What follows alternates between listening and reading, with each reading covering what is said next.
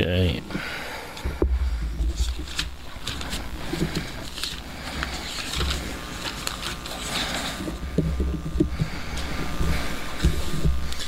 Matthew 17, we're going to start in verse 14. Okay, Matthew 17, verse 14, introductory scripture. It says, and when they were come to the multitude, there came to him a certain man kneeling down to him and saying, Lord, have mercy on my son, for he is a lunatic and sore vexed, for oft times he falls into the fire and oft into the water, and I brought him to thy disciples, and they could not cure him. And then Jesus answered and said, O faithless and perverse generation, how long shall I be with you? How long shall I suffer you? Bring him hither to me. And Jesus rebuked the devil, and he departed out from him, and the child was cured from that very hour. Then came the disciples to Jesus apart, or separately, and said, Why could we not cast him out? And in verse 20 it says, And Jesus said unto them, Because of your unbelief, for verily I say unto you, if you have faith as a grain of mustard seed, you should say unto this mountain, Remove hence to yonder place, and it shall remove, and nothing shall be impossible unto you. Howbeit, this kind goes not out but by prayer and fasting. All right, so I'm not talking about praying and fasting tonight rather particularly, but nevertheless, we know it's coming up on the weekend, a weekend of praying and fasting. And here, the point I just wanted to make here out of this is where Jesus points the disciples to. Okay, we're in Matthew 17, verse 14 to 20, or 21 rather. Okay, and they're reacting, the disciples are actually reacting to a situation which they cannot make work. They just can't make it work, and so they react to it, saying, how come we can't do this? And Jesus addresses this, and he encourages his disciples to be proactive. He points them in the direction of praying and fasting. And as always, Jesus, sometimes when, and you've heard me say this often, is sometimes when you look at the response of Jesus, sometimes you wonder whether he's answering the question or not. He seems to be on a totally different plane sometimes, and I believe this is for a reason, and that's because he gets to the root of the issue.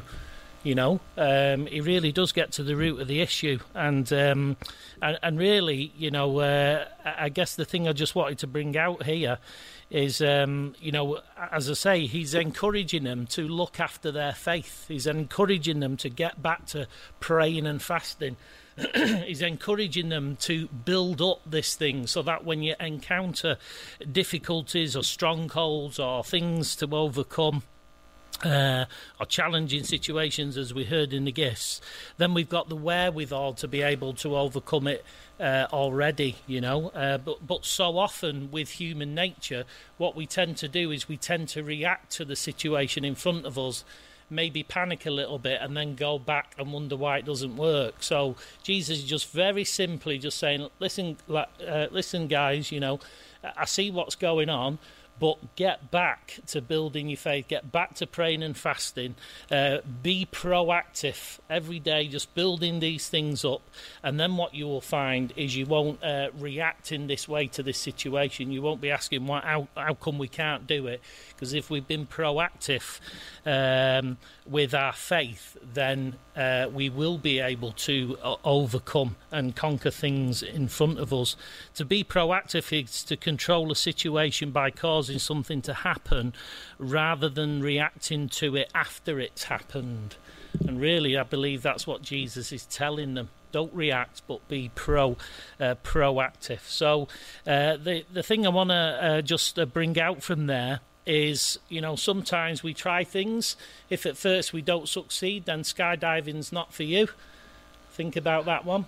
If at first you don't succeed, try reading the instructions. Try reading the instructions. Go back to the beginning. It's what Jesus is saying. Be proactive. Start at the beginning. Look after your faith. Do that by praying and fasting. So that's what we're going to do tonight. We're just going to go back very simply and try some of these instructions out. So we're going to go to Hebrews 4. Hebrews 4. I haven't really got a title for the talk tonight, but it is about the Word of God, strangely enough. So maybe you might want to call it the Word of God. The Bible says in Proverbs 4, verse 13, it says, "Take fast hold of instruction, let her not go, keep her, for she is your life." Okay? Take fast hold of instruction, let her not go, keep her, for she is your life. She's your lifeline, basically. The word life in the Hebrew there means it makes alive, it's fresh, it's strength, it's appetite, it's maintenance, it's merry, okay, it's running, and it's springing. Okay, that's what she is thy life, the word life literally means. So taking fast hold of instruction and holding on to it, and we're not talking about just any old instruction now. Obviously, we're talking about heavenly instruction. It's got the ability to make us alive. We know that because we've been born again of the water and the Spirit. It's got the ability to keep things fresh and new and exciting. It's got the ability to do that.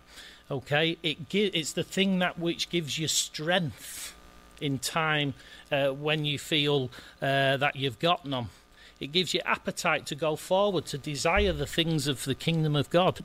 Instruction helps you with your maintenance.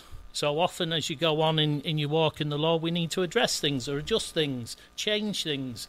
It helps us with that as well. It brings merry, joy, happiness. It brings running. You want to press on. You want to move forward when you've got instruction. You want to do something with instruction because it spurs you on.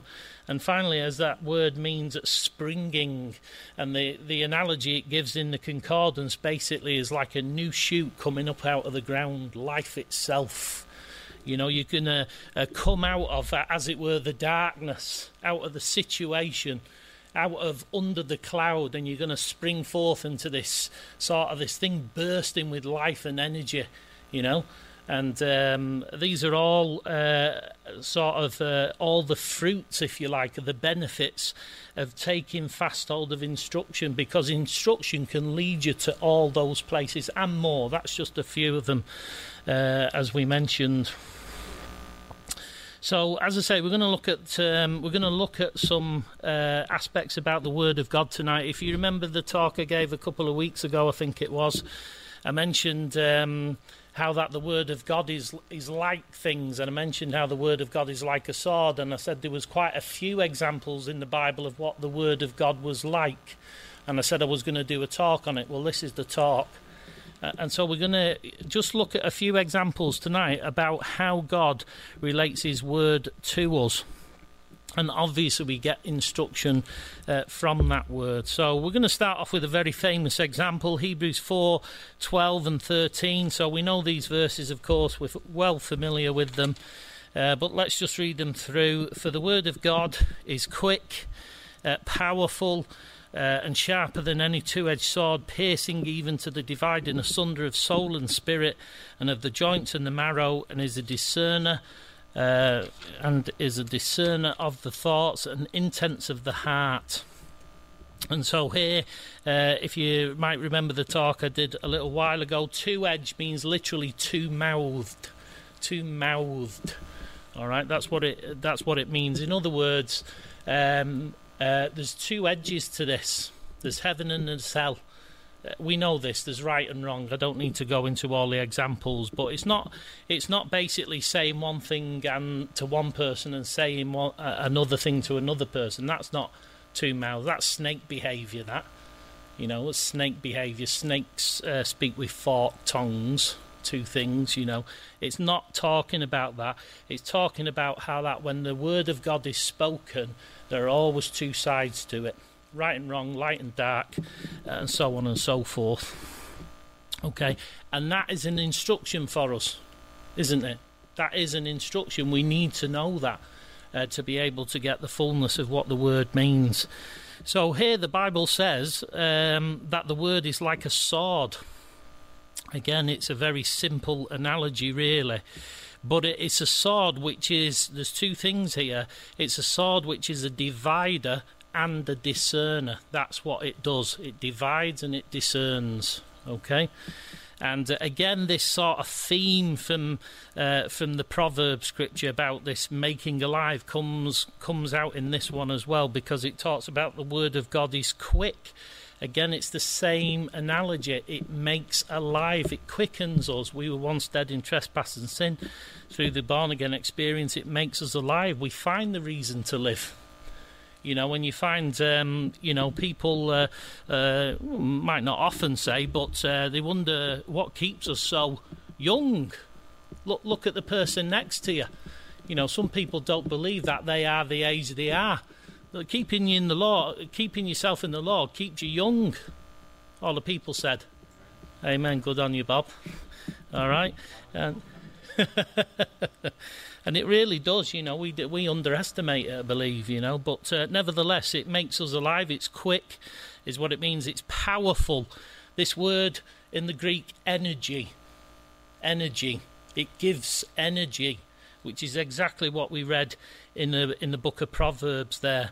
It talks about where it goes on about energy. It has its effect. It's got power to do things, to move things, not only in you, but in those around you who you speak to. Obviously, it's effectual is what it means.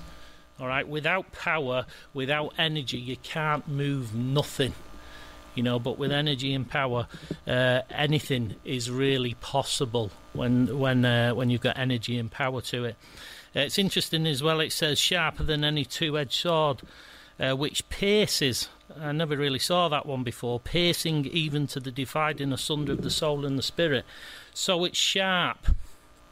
Okay, we would understand that, but it pierces. It pierces. That's why it's a two-edged sword. I don't know much about swords, but if you were to look up all the language in the Greek again, if it's sharp and it pierces, it means it cuts with a single stroke, is what it means, not blows or hacking. Yeah, that's actually in your concordance. So you'll find with some swords, and the way they're designed, they only have one cutting edge to them. You'll find them in the drawer in your kitchen. You know, it's hard to cut a block of cheese with the side which is not the cutting side. Might as well do it with a spoon. You'll be there all day, you know. Well, not quite, but you have to put a lot of yourself into it to cut it. And, what you find is, as we know, when things are sharp, they are designed to pierce. So it's to pierce, not to hack, not to blow. That's very interesting, that, because you're talking about, we've heard all these sort of analogies before, but that's the kind of thing you get with surgery. Surgery is not repeated blows. It's not hacking at the limbs or whatever. That's not surgery. Surgery is accurate and precise, and it pierces things. It gets into you, you know. And this is what the Bible is painting a picture of. It's life. That what it's saying here is the Bible, the Word of God, is life-saving surgery. That's what it's basically saying. It makes you alive. There are things in us which need to be cut off to save our souls. And the Lord, if we take fast hold of instruction and we allow it to pierce us and penetrate us and reach into us, into the parts that need cutting and addressing, then it will save our souls ultimately in the end of the day. He gives examples here. Is the dividing asunder of soul and spirit, joints and marrow, and thoughts and intents. Now, I know they're all close together. Soul and spirit are close together. Joints and marrow close together, and thoughts and intents are close together. But what I noticed today was they're all things which are inside. Not one of them is an outside thing. Not one of them can you see from the outside. You cannot see soul and spirit, joints and marrow, thoughts and intents on the outside. It's all inside. Okay? And I really like this because what this scripture is saying is it's a sword which divides and discerns surgically, and it reveals what's inside you. When you react or respond to the instruction, it reveals what's inside you where no one else can see. Your reaction gives you away what's in your heart, you know. It's a very powerful thing, that. And it gives you away, because suddenly what we find is when the Word of God penetrates, gets into us, has its effect on us, it can have an effect on you straight away. Sometimes you've seen, and I've known people to blow up there and then. Not literally, obviously, but be a bit messy, that. Don't get it on the carpet. But you know what I mean? People have a reaction, you know. And really what that is doing is it's showing all those outside what's in their hearts. The Bible has the ability to do that. Because people say, you don't know what's in my heart. No, I don't know what's in your heart, but the Word of God knows what's in your heart. And I don't need to know what's in your heart. I just need to speak the Word. And however you react to that Word of God reveals to me and the rest of us where your heart really lies. It's like an X-ray machine. An X-ray machine basically is a machine that shows what's happening on the inside. Well, that's like the Bible. That's what the Bible does. And it says here in verse 13, neither is there any creature that is not manifest in his sight. So this works on every single person. Every single person. There's not one creature where this doesn't apply. Not one person where it won't work. It says there's not any creature that is manifest or made obvious in his sight, but all things are naked and opened unto the eyes of him with whom we have to do or give an account. The Lord reveals what's on the inside. Marvellous stuff, very powerful stuff. So this is why we're taking fast hold of instruction, because it is our lives. It is our life, rather. It is our lifeline. Okay, as I mentioned, you know, if we allow the Lord to do His work through His Word, it will divide things for us. It will discern things. Not only in you yourself when you make your choices, but perhaps it's a gift or a bit of fellowship with a brother or sister, or perhaps it's a testimony, or the word from the platform might have an effect on you. You know, and it shows when you react to that, it shows where you were at. We heard that in the testimony, didn't we? You know, we heard how Nikki was saying that she'd gone, and a couple of sisters were giving her the Bible all night. She came home with a thumping headache, right? Is what she said, in that sort of phrase. It had an effect on her. It had an effect on her, you know, and it was revealing what was inside. She was resisting it. It wasn't until later, sorry to use your mother-in-law, but it wasn't until later, after she was filled with the Holy Spirit, that she still had that fight in her, because she didn't want to go back to, what was it? You didn't want to go back to England. You wanted to stay there. Yeah, so she was resisting things, you know, and it just shows you that what is on the inside can be revealed by the Word of God. And the reaction on the outside is usually the way it happens. That's how powerful the Word of God is. You know, make no mistake, you know, when you use it, that's what it does. It reveals the inside. Let's go to Psalm 119. I probably spent too much time on that one already. I've got a couple more. Psalm 119. Supposed to be dipping in and out of these, but we'll do them as quick as we can. Psalm 119, you'll know this one anyway. Verse 105.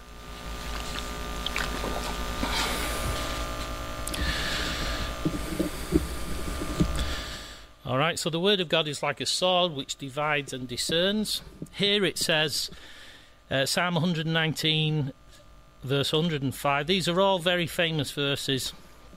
It says, Thy Word is a lamp unto my feet and a light unto my path. All right, another example. So the Bible instruction Scriptures, the Word of God, is like a lamp and a light. Okay? And what I like about this, the Bible's quite subtle in its way, but I was thinking, is it really saying the same thing? Thy word is like a lamp unto my feet and a light unto my path. I wonder whether it's saying the same thing, just saying it twice. I wonder whether there's a little bit more. I'll run this past you. Right? Is thy word is like a lamp unto my feet. Well, your feet are where you are. Very hard to be somewhere else without your feet. So wherever your feet are, that's where you are. So I think what it's saying, his word gives us the ability to show us where we are currently at. That's what it does. It can show you where you are at right now, today, in this moment, if you're tuned in. Like the example we use on when you go into the shopping centre, you know, and you look at the map on the shopping centre. We used this analogy before. You've got a big red sticker saying you are here. You're there because that's where your feet are, right? But that's not necessarily your path. Your path might be to the right, down past B&M or H&M or B&Q, or I don't know why they're always something and something, but, you know, there's a path you've got to take to your destination. You've got to actually start where you're at. You've got to know where you're at first. So the Bible, it seems to be saying here, his word is like a lamp unto my feet. So it shows us where we are currently at. Are we in a good place right now? Are we in a place of peace or joy? Are we in a place of difficulty? Are we in a place of overcoming, or whatever the situation might be? What is the situation we are currently at? You know, where your feet are at. And then it says, it's like a light unto me path. So your path is your journey. The path is where we should be, or where we ought to be, or where we want to end up. All right? Not necessarily your feet on that path right there and then. You know? Can we admit that? Can we see that? You know? When you stood in the shopping centre, you are where you are, where the big red dot is, you are here. But you've got to take action and choices as to get from that place where you currently are into the destination on the other side of the shopping centre where you want to be. That means you've got to put things in process. You've got choices to make. You've got to find your way. You've got to work it out in order to, if I want to be there and I'm here, what have I got to change? What direction have I got to go in to be able to get to where I want to be? You know? And this is very important. The Bible will help us with that. It's a bit like kids, you know. You notice when kids, I've done it myself, not now I'm in my 40s. It'd look a bit silly if I did it now, but often you know when you're walking down the road with the kids, they usually walk not on the path. They're usually walking on the wall. You know, there's a garden wall, or we've all done that. They walk on the wall, or they walk on the curb. They make a game out of it. You know, so what I'm saying is basically, you know, sometimes what you find is, you know, the path's there, but we're not necessarily on it. You know, so there's two things that need to happen to be able to get us on that path. Is one, we need to know where we are right now. And then once we know where we are right now and where we ought to be, if we need to adjust, then we have to change our minds and our directions in order to get there. Okay? Yeah.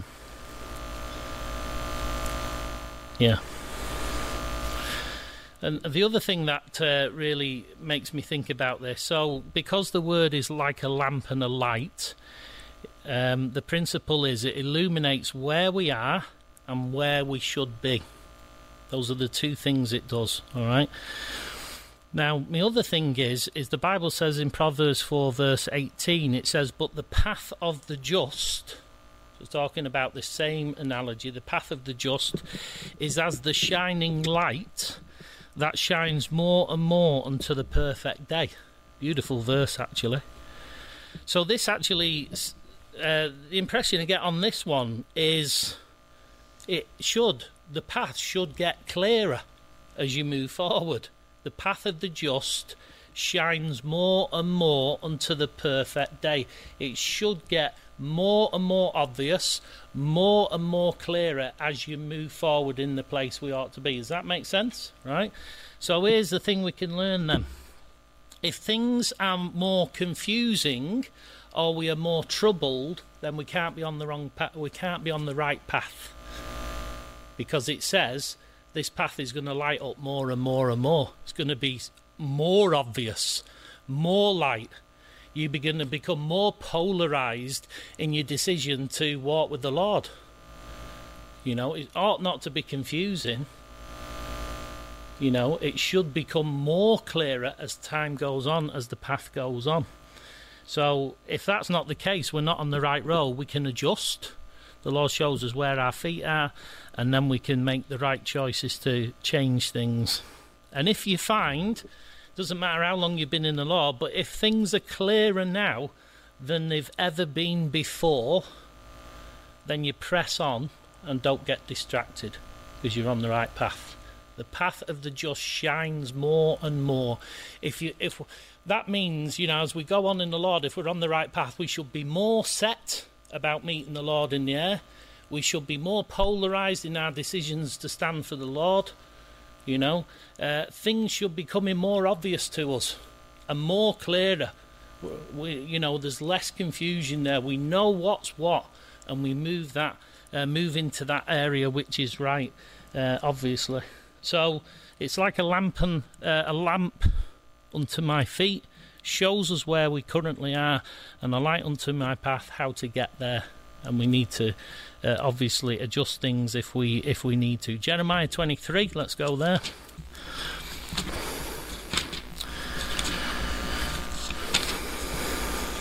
These are all different aspects of the Bible, as we know, and these are not all exhaustive. So, you know, what might be a really good Bible study is, you know, if you do a little Bible study, add to this list, go through your Bible and find out what is the Word of God like. How does God liken His Word to what instrument? Because I reckon it'd be a really good study. I've picked out 4 things tonight, if I get the time to do them. Jeremiah 23. This is another one here. Jeremiah 23, verse 29.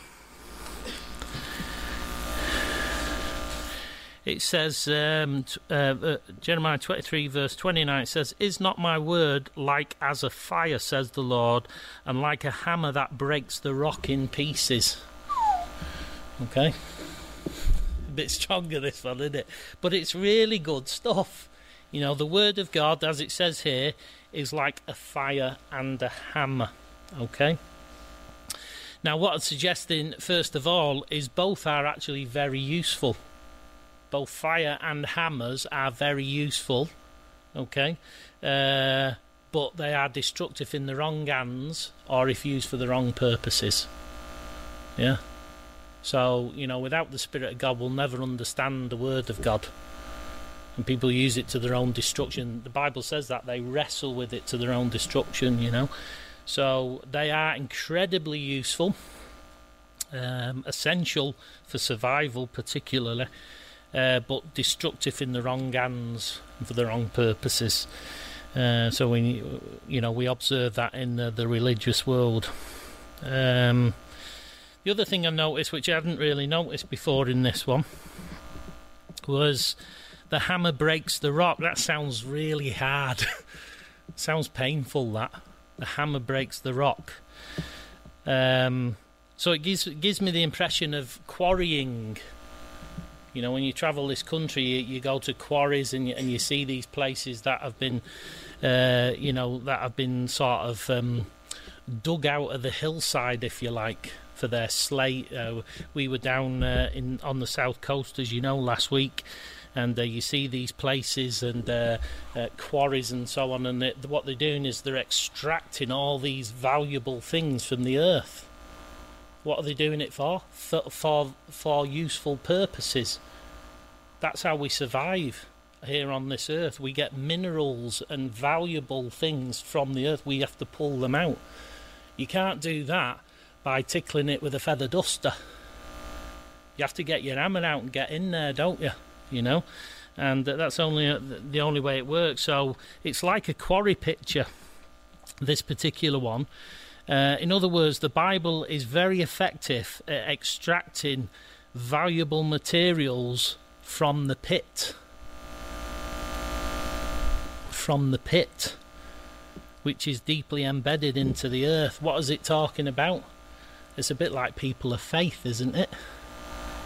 He's extracted valuable faith, as it were, precious faith out of the pit of this earth. You know, what is it? He lifted me up from the deep miry clay. He extracted us out of it. You know, and what has he done that for? Again, for his useful purposes. He puts us to good purpose for his kingdom. You know, but to be able to do that, he's got to get us out of the earth first of all. He's got to get us out of the pit first to be able to cause us to be useful. So, you know, it makes sense, really. And the other thing is the fire and the hammer, just both of them. These are two items which a blacksmith uses in his forge, you know, and they use both fire and hammer in equal measure to create the perfect condition to allow the craftsman to mould and shape his creation, you know. And if they're used in equal measure, he doesn't really have to use the hammer very hard at all, because it's so mouldable, this precious metal, so mouldable, because it's been in the fire that long, so mouldable, he's just got to gently tap it with the hammer. So even though on the surface it might look pretty hard, and I always say you wouldn't trifle with the Lord anyway, but I think, you know, if we realise, of course, in His hands, listening to the Word of God, yielding to the Word of God, changing as the Word shows us to change and adjust, then what we find is God is extracting us more and more out of this earth to use us for His own purpose. He can only do that by measures which are quite strong, if you like, you know. One of them would be separation, would it not? Separation is a strong thing, you know. But nevertheless, you know, if we are considering ourselves to be in the craftsman's hands, in the blacksmith's hands, he's using a fire and a hammer, we've just got to make sure we're mouldable, and then all he needs to do is give us a nudge. All he needs to do is give us a nudge. If we resist, if we are hard, well, the truth will hurt us. The truth will hurt if we harden ourselves to it. So it's just good just to yield, just to be soft, just to be humble, isn't it? And the Lord can work His wonders with us. Ecclesiastes 12. Last one.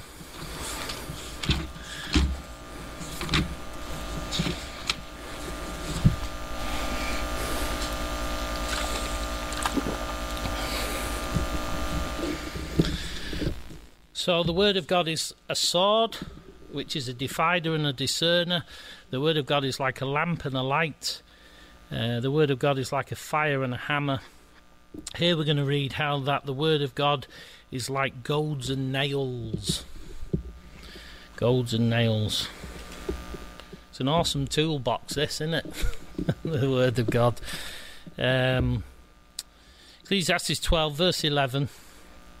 It says, the words of the wise are as goads. Goads are basically a spiked stick, sharp stick, which you use for stimulating cattle into action to go forward. That's what it is, a goad. Okay, so we often might use this in the playground. He goaded me, or she goaded me to do something. You get prodding me to, you know, poke my tongue out at the teacher behind their back or something. Don't do that, kids, by the way.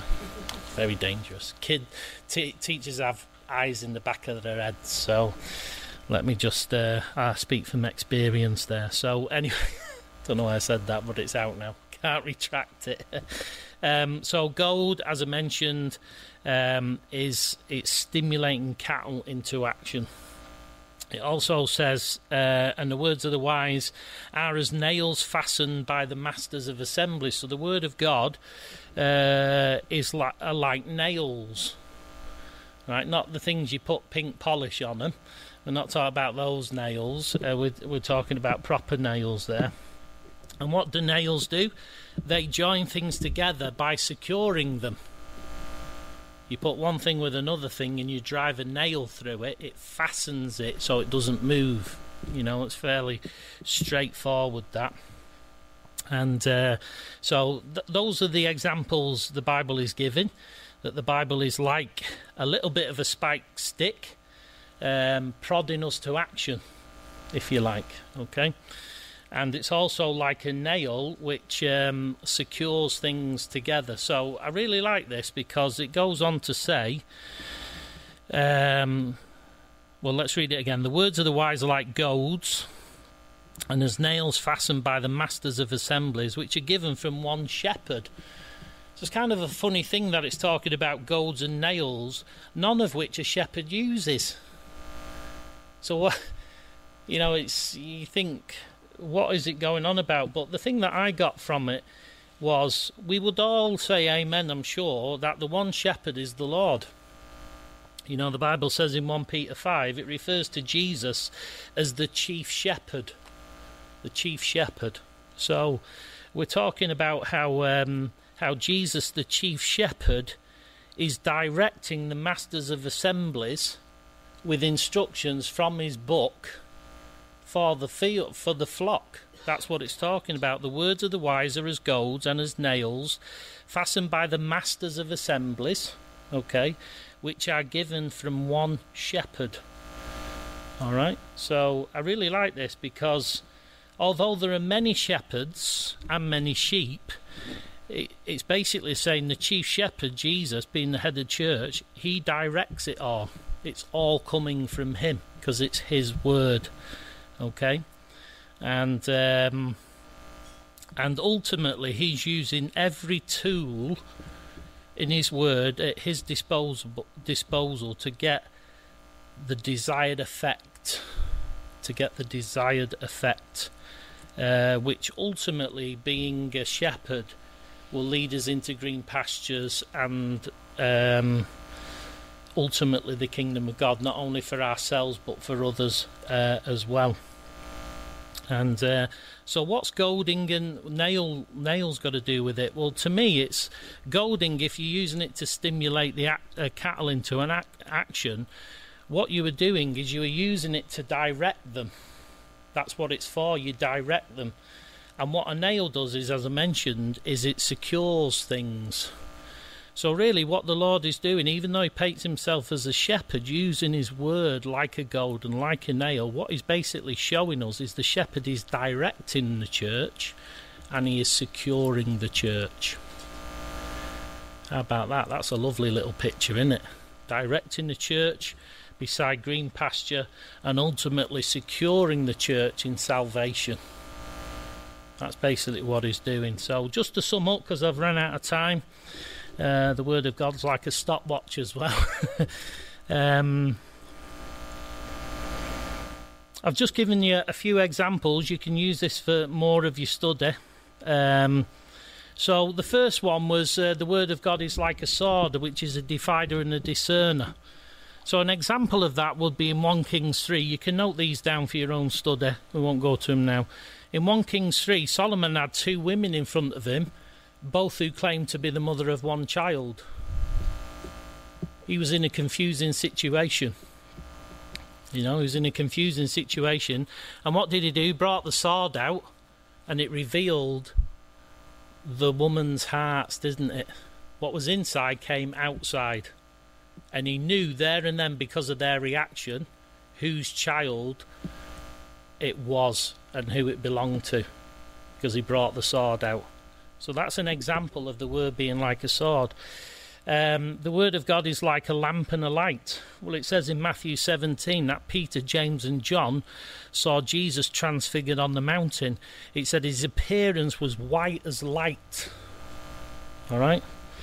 And so perhaps Solomon was in a bit of a confusing situation. Well, that's where ultimately the Bible will divide and discern things so you can see how those things really are. Peter, James and John, perhaps they were unsure about who Christ ultimately was. and God gave them a proper manifestation to convince them, and again, it's like a lamp and a light unto our feet. So in other words, we don't need to be unsure, we can be sure-footed. We know where we are, we know where we're going. That's the antidote to being unsure. In Jeremiah 20, we looked how the Bible is like a fire. It says in Jeremiah 20 how the word was in Jeremiah's heart, was like a fire burning up, shut up, closed up in his bones, and he couldn't resist its power. He'd actually stopped talking about the Lord. He said that the word was like a fire in him. He just couldn't keep it in. So perhaps Jeremiah at that little stage was a little bit uncooperative, but the Lord showed him through the fire that was in him, the word that was within him, of course, that he basically wanted to use him for his purposes, for his great purposes, to speak to the nation. And finally, just to finish off on, in Acts 9, just referencing how the word of God is like goads and nails, we find Saul was resisting Jesus and the church. And Jesus appeared to Saul, as we know in Acts 9, and he said, "Why are you kicking against the pricks? Why are you kicking against the pricks?" So finally what we find is Saul was resisting, and the chief shepherd appeared, if you like, and he was basically saying, I'm trying to put you in a certain direction. You're fighting against the goad. You're fighting against the direction I'm trying to lead you in. Don't fight it, don't resist it. Let me lead you, and you will lead you on into eternal life. So there's an example of all four. Interesting study. You can do the rest for homework. Amen. Praise the Lord.